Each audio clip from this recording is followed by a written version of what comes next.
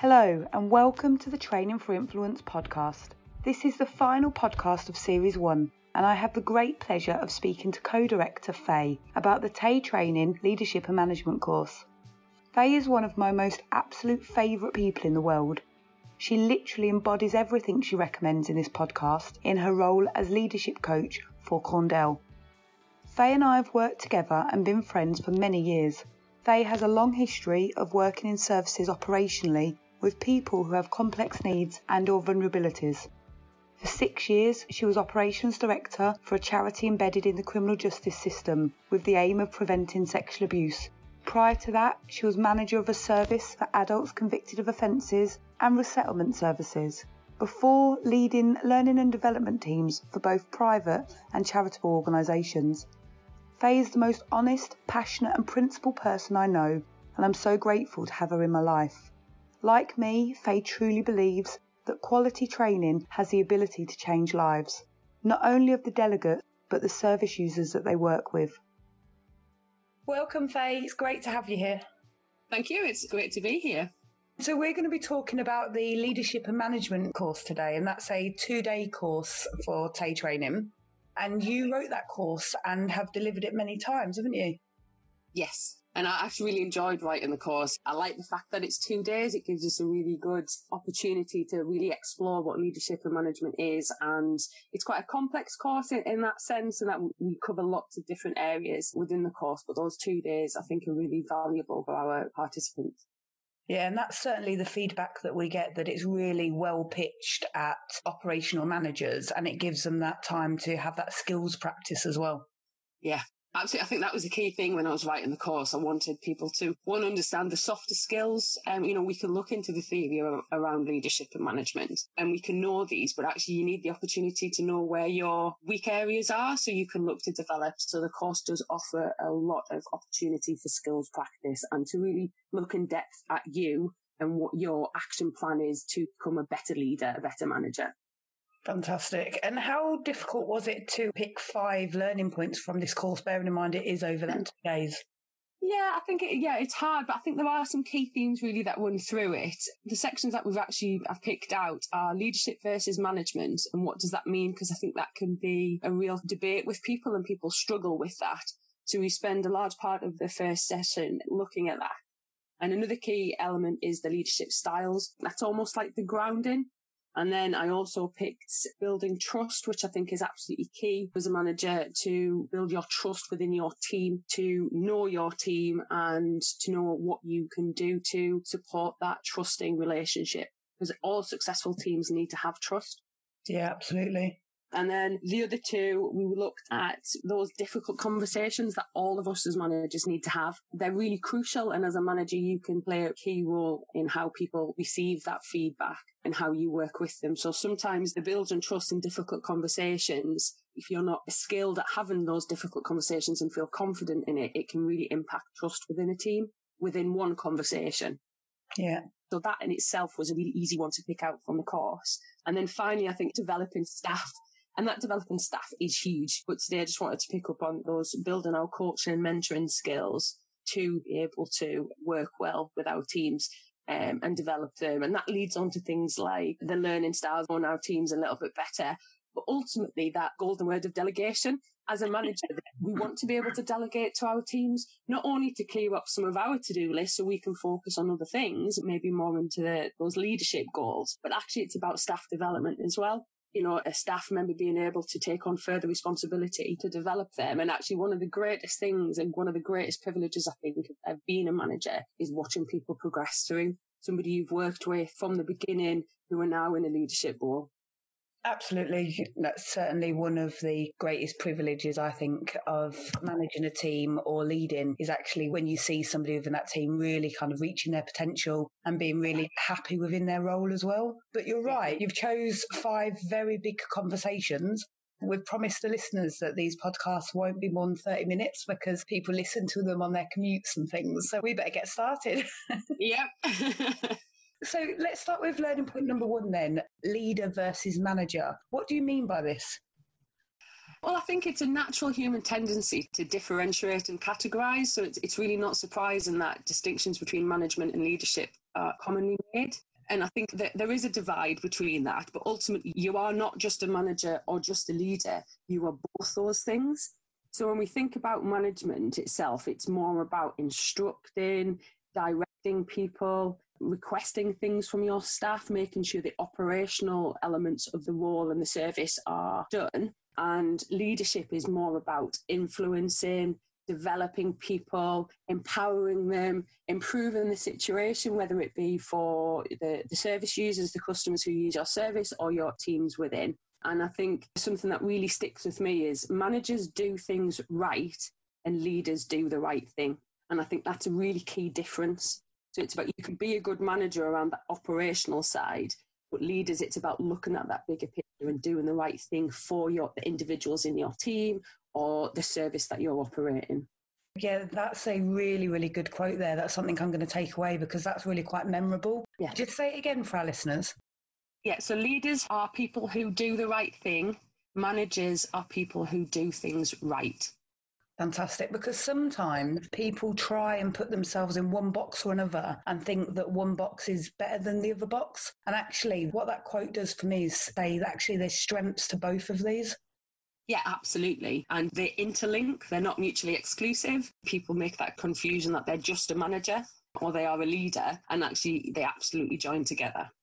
Yeah, fantastic. That's a brilliant first learning point and really leads us into this topic well. So I'm going to take you now seamlessly onto number 2, which you said was leadership styles. Yes. Yeah, and I think that's really key. Historically, many years ago, when I first did leadership training, they used to talk about leadership types.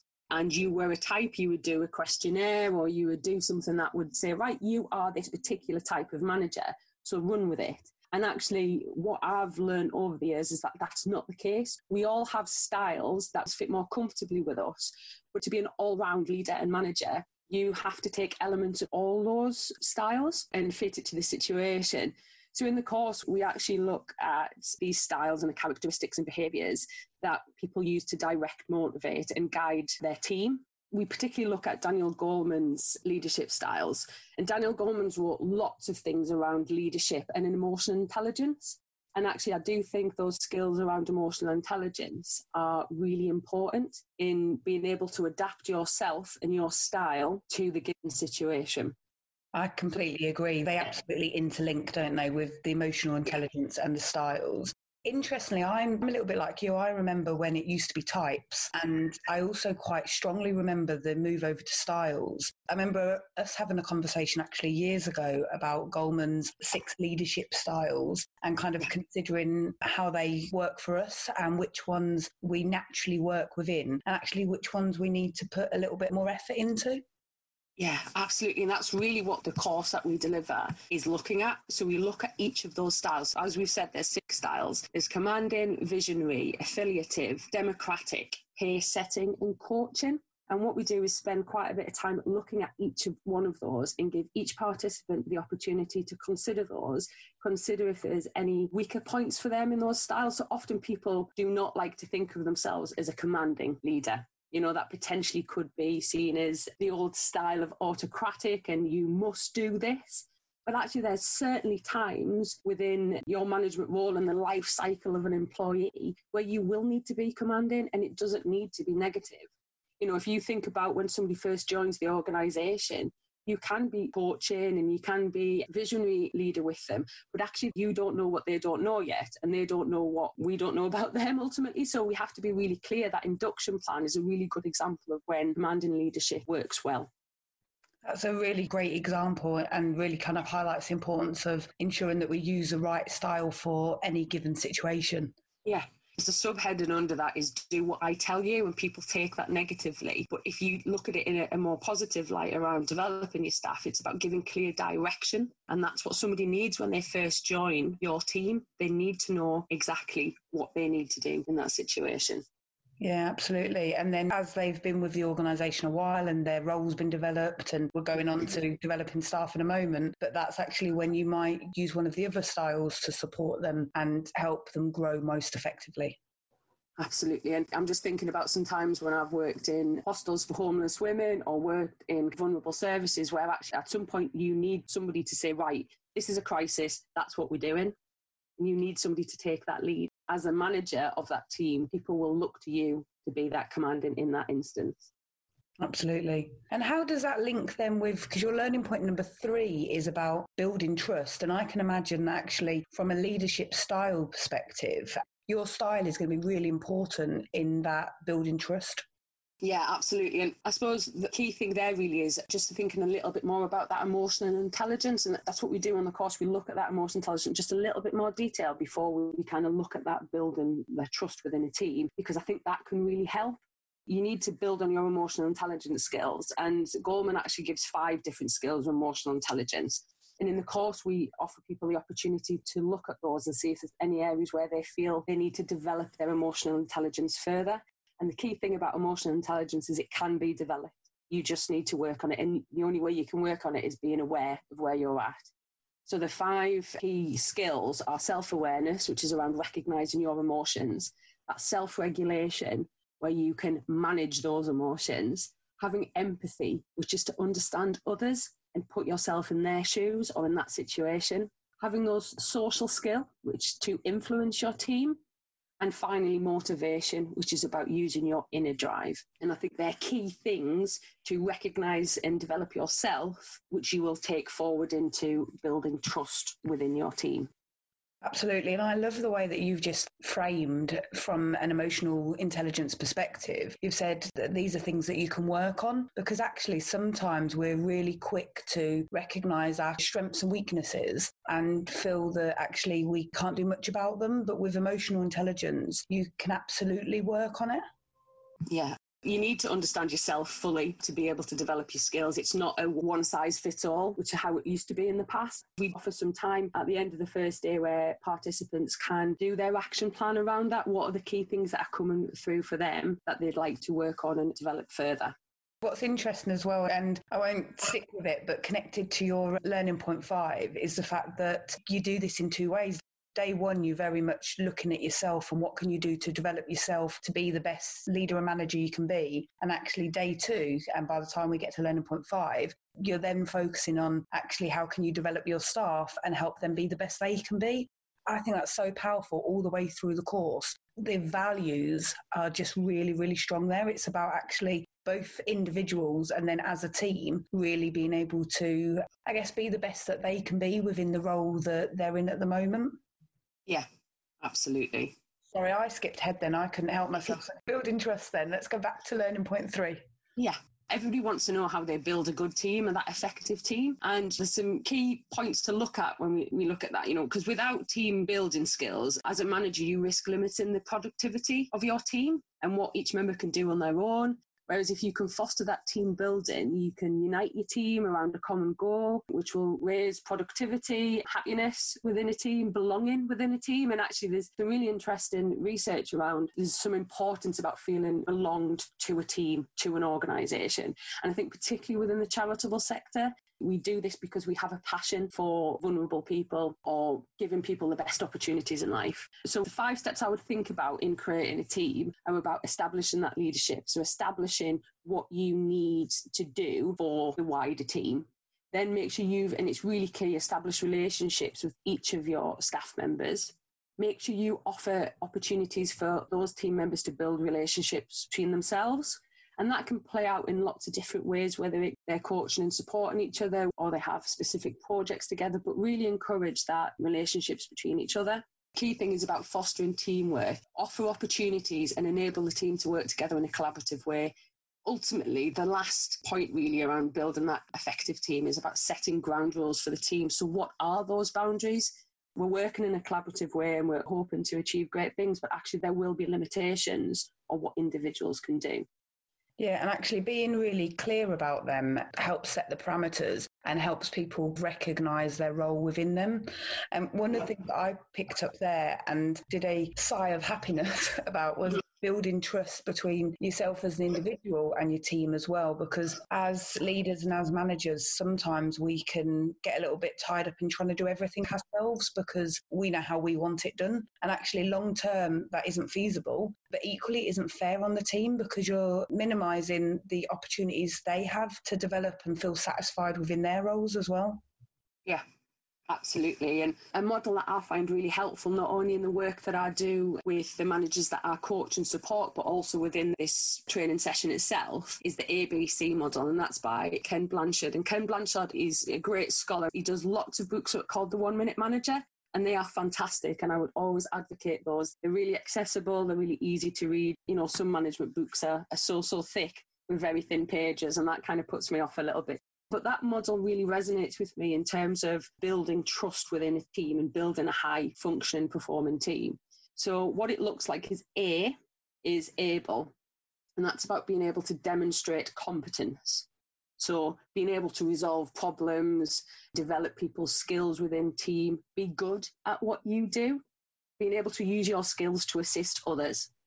B, the believable, is about acting with integrity.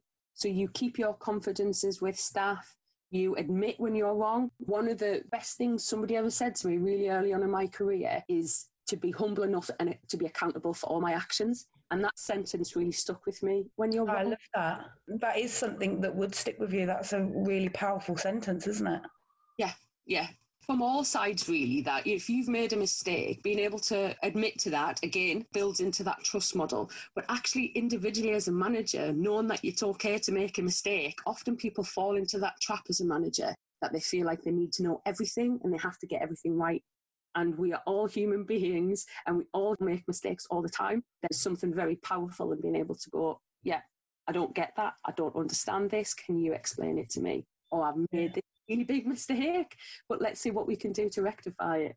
I'm recognising actually that within our teams, each team member will have strengths that we don't have, and that's okay. Yes. No, that's absolutely okay. We're very different people and all of our strengths will make up that team. So I guess that really connects into, if you've built that trust with your team, it will enable you to have those difficult conversations as well. Yeah, absolutely. It's just so key, really. The other elements of that ABC model are C, which is connected. And that really links into what we've been saying now about caring about other people. And again, linked to developing staff. So make sure you're listening well, that you're giving praise where it's due, show interest and empathy with your team, ask for input from other people, and share about yourself. We're at work an awful lot of the day, a lot of our time. And I think it's about being able to be a person as well. You may be the manager and leader, but ultimately you're just a member of the team doing that role within the team. You're no different to anybody else within that team when it comes to that. And the final point in Blanchard's model is dependable. And that's about maintaining reliability. So do what you say you will do. Be responsive to people, be organised, be accountable for your workload, follow up, and ultimately around that dependable, it's about being consistent.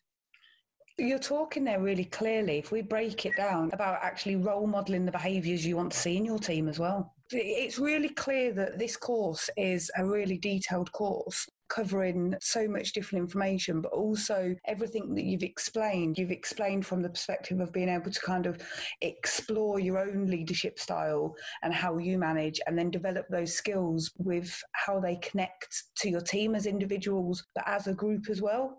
If you've built that trust with them, how do you then move on to that difficult conversation? I think you're right that building that trust is so key. It will really support you when you come to have those difficult conversations. And there is no doubt about it, as a manager, you will have to have difficult conversations. They will look different, but ultimately you will have to have them. And a lot of the managers that I work with talk about that's something they really want to develop, those difficult conversations. They feel worried and nervous about it. And the thing I always say is they are conversations that are difficult. Nobody finds them easy. You can prepare yourself and you can plan for them, and some of those things around building that trust in your team and developing your staff work towards that. But ultimately, they are always challenging. And I think we all tend to put off those difficult conversations because the potential intensity and complexity of the emotions that they arouse, both for the manager initiating the conversation, but also for the person that they're speaking with. And I think there's also a big thing around fear about how people will react and whether you'll be able to handle their reactions or their feelings of vulnerability or concern. And also that feeling of loss of control if somebody responds very emotionally can really make us reluctant to raise an issue face to face. I hear that all of the time from managers where they're saying, but when I talk to her about something difficult, she cries, or when I talk to her about this, she gets angry. And actually, it's the fear that's connected to having those difficult conversations as well. Absolutely. And I think the key thing there really, and the steps for successful conversations, I like to break it down into 3 key elements, which is planning and preparation. We need to be aware of what we're going to talk about. So there needs to be a clear purpose for that meeting. Make sure you as manager are clear on the outcome that you want to achieve. Make sure you have as much evidence that you need for that information. So for example, if you're looking at a competency issue with a member of staff, you need to be very specific when you're talking to them about that. You don't need to say, oh, sometimes you don't hit the KPIs, or sometimes you're really rude on the phone. What that person will need to hear is the specifics around that. That planning and preparation is so key.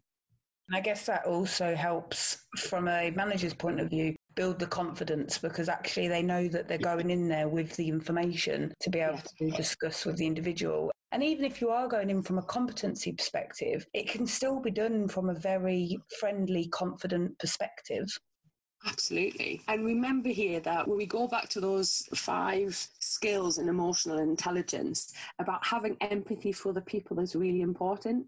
You know, it's useful to find out where that person is at. You know, why are you rude on the phone? What's going on for you? So it's important to understand their perspective as well. Yes, you have a clear outcome of what you need to achieve, what the organisation needs to achieve, but that doesn't mean you go in and it's just all your agenda. There needs to be space to actively listen to that person, hear what they are saying. They might be saying one thing, but their body language or their tone is saying something else. Again, this is leading into sort of developing staff and developing our skills as managers around that coaching and mentoring and really understanding the person that you've talked to. But if we go back to, if you've built that trusting team and you know about the individuals in your team, this process of having a difficult conversation will be much easier.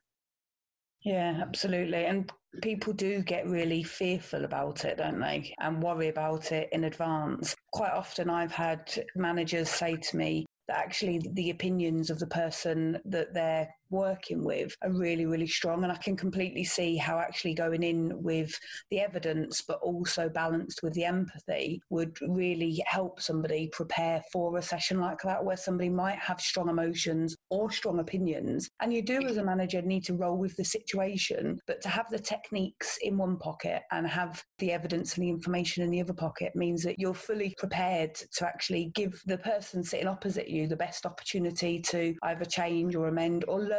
You know, some of them, it might be a misunderstanding with policy or process or something. You're giving them the opportunity to actually have that open conversation with you, but equally, you've still got your agenda and your objective to achieve within that session as well. Yeah, absolutely. And the delivery of that conversation is really important. And there needs to be that balance of input and listening and using those open questions around that. And again, that's a skill in itself. We explore all those softer skills on the course about developing those as individuals.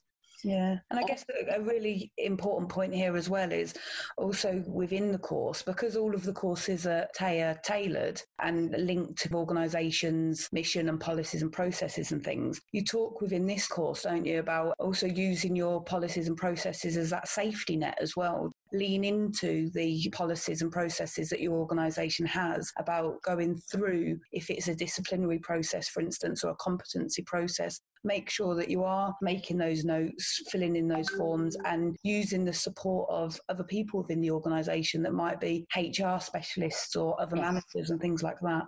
Yeah, absolutely. I think just making sure in that delivery of that difficult conversation or meeting that you set the purpose and deliver that key messages early in the conversation to make sure that clarity and transparency is there. But you have to balance that with your input, but also listening to those and encouraging the staff member to lead where possible and appropriate.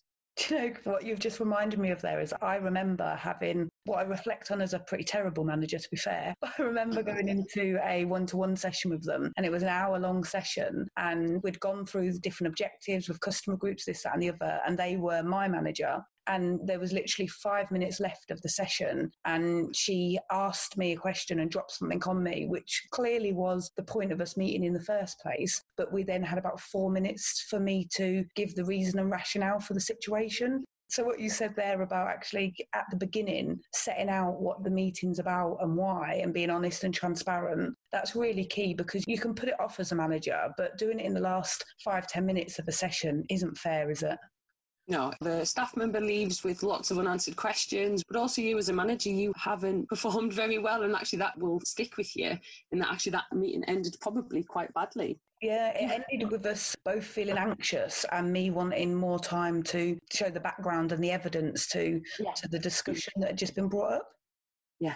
And I think what was really missing from your conversation, the reason it was like that, was because it was the last 5 minutes. One of the key things about ending a difficult conversation is making sure that any actions are really clear, they are owned, and they are agreed. We use it all the time, but think about those SMART objectives: specific, measurable, achievable, realistic, and timely. They're so important when it comes to those difficult conversations. One of the last key points really when it comes to having successful conversations is you've had that prep in, you've had the meeting, and often people think that's it now, we've set the agreed targets and that's it. The third and final really important aspect is that follow-up. Send a summary of agreed outcomes and actions to your team member. Send that in a written email. You can discuss through them again at a later date, but it's really important that those SMART targets and those agreed owned outcomes are there. We need to check in on progress. So how are we doing? Schedule up those follow-up meetings if they're needed for the situation. That's really key. And make sure you deliver on your actions that you've committed to. We go back to that ABC model about dependable. It's really important that we do what we said we were going to do. No surprise to me, Faye, as you're talking through this, no surprise to me at all that you coach leaders and managers and that you've written this course, because as you're talking through it, it just all connects together and your experience shines through really strongly. So let's take you on to Learning Point 5, because this is already going to be a bit of a bumper podcast for our listeners. We're going to extend it slightly because this is all such core stuff.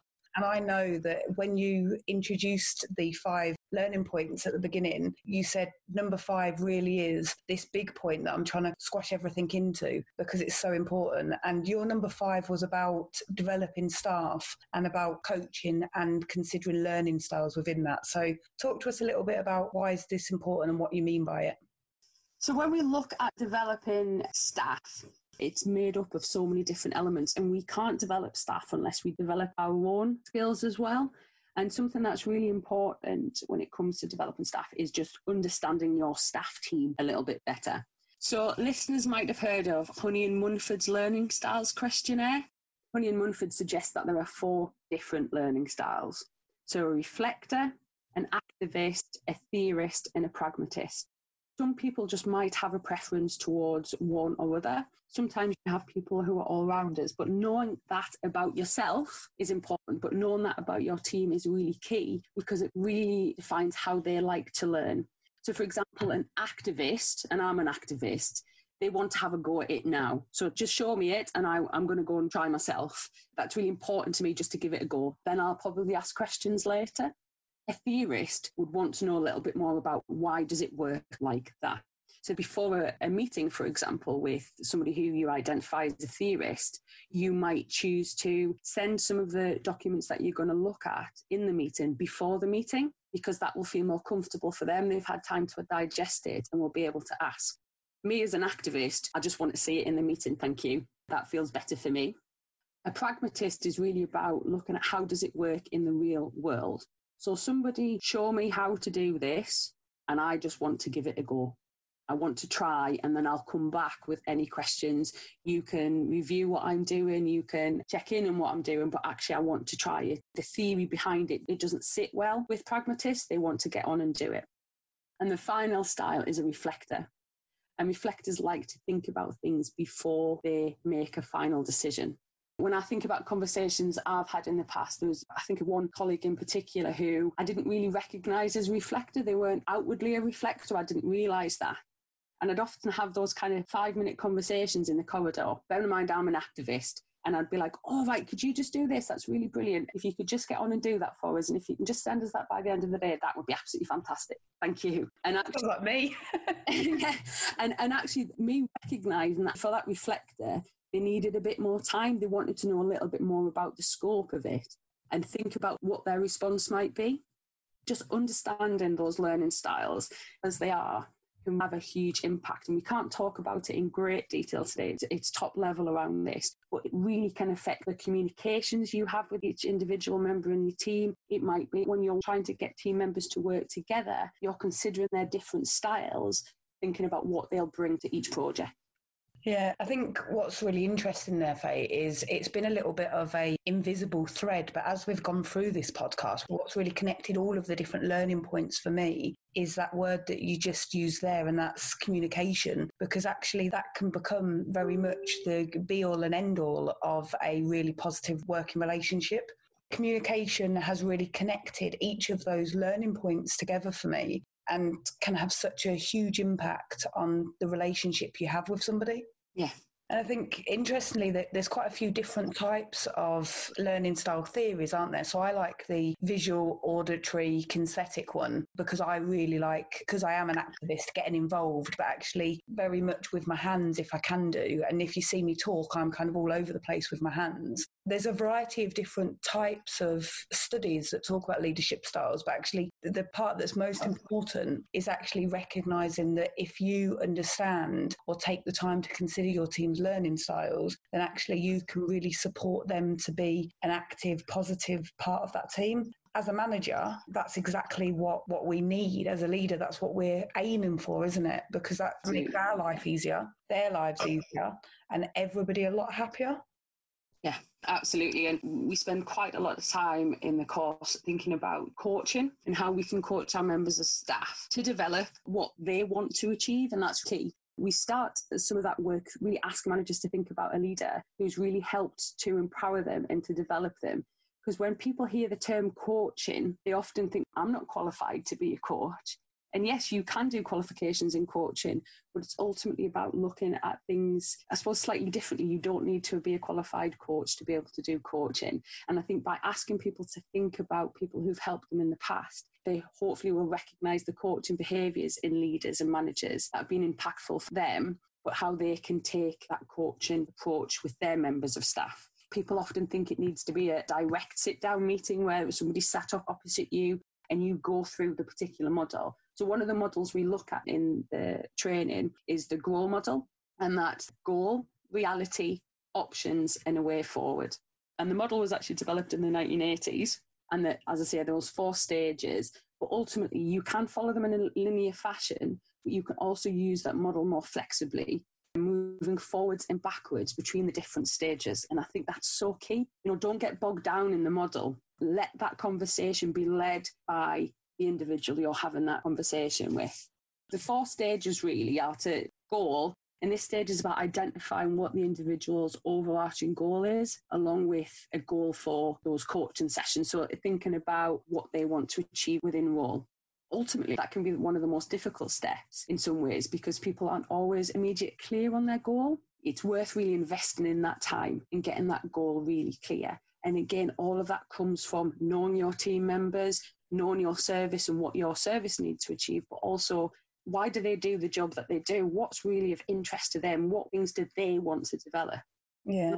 You can get that right. Any actions and solutions identified are really focusing on addressing the right areas and challenges. So it's worth getting that right. That leads you really strongly into the wider development opportunities for staff as well, like that training and that shadowing and all of the internal development opportunities within an organisation alongside that coaching, because it's not all about just your relationship with your member of staff or theirs within the team. It's also about that within the organisation and within that wider impact as well. Yeah, absolutely. Brilliant. Hey, thank you so much for your time today. I've really enjoyed talking to you, as I always do, to be fair. But it's great to record it so that our listeners can benefit from the 5 top learning points from the leadership and management course that we run. Is there anything that you would like to say just as a final point for the listeners? Well, yeah, it's been an absolute pleasure to talk to you as well today, Tammy. But yeah, ultimately, just we can all be great leaders and managers, and it's about being able to be open enough to recognise where you want to develop and where you need to develop those skills. And you can lead great, successful teams, but you can't do it alone. You really do need your team with you. Fantastic. That's a brilliant thing to end on. So thank you again, Faye, and thank you to our listeners. We have now come to the end of podcast series 1.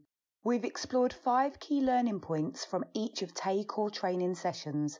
These are sessions we believe are fundamental to delivering safe, effective services to people with complex needs and/or vulnerabilities. To find out more or to look at our list of 30 plus specialist courses, please visit our website. Podcast series 2 will be coming soon, and will be focused on discussing the Training for Influence methodology and the difference it makes. We will cover each of the 4 steps in detail: expert, tailored, engaging and values. You will hear from me, a variety of guest experts and trainees who have completed the Train the Trainer course. I'll probably even read a little of the book, which is due for publication in September. I truly hope that you've found value in these podcasts so far. Both TAE facilitators and I have loved recording them. And now for the last time, I'd like to finish by saying a huge thank you. Whether you're working or volunteering on the front line with vulnerable and/or complex people, a manager supporting a team, or part of the cogs that keep the wheels of a frontline organisation turning, truly, thank you. It's only together that we can help people stay safe and prevent harm and abuse. Please don't forget about yourself though. No one, no matter how amazing, can pour from an empty cup. There is a reason emotional resilience features in all our courses, irrelevant of the subject. It's because it matters. You matter. Take care of yourself. If you'd like to know more about me, Tammy Banks, TAE training, or the Training for Influence methodology, please have a read of the show notes. You can also find us on all social media platforms at TAE training, or contact me directly via email, tammy@taetraining.org.uk. If you hadn't noticed already, I love to talk. Have a good day.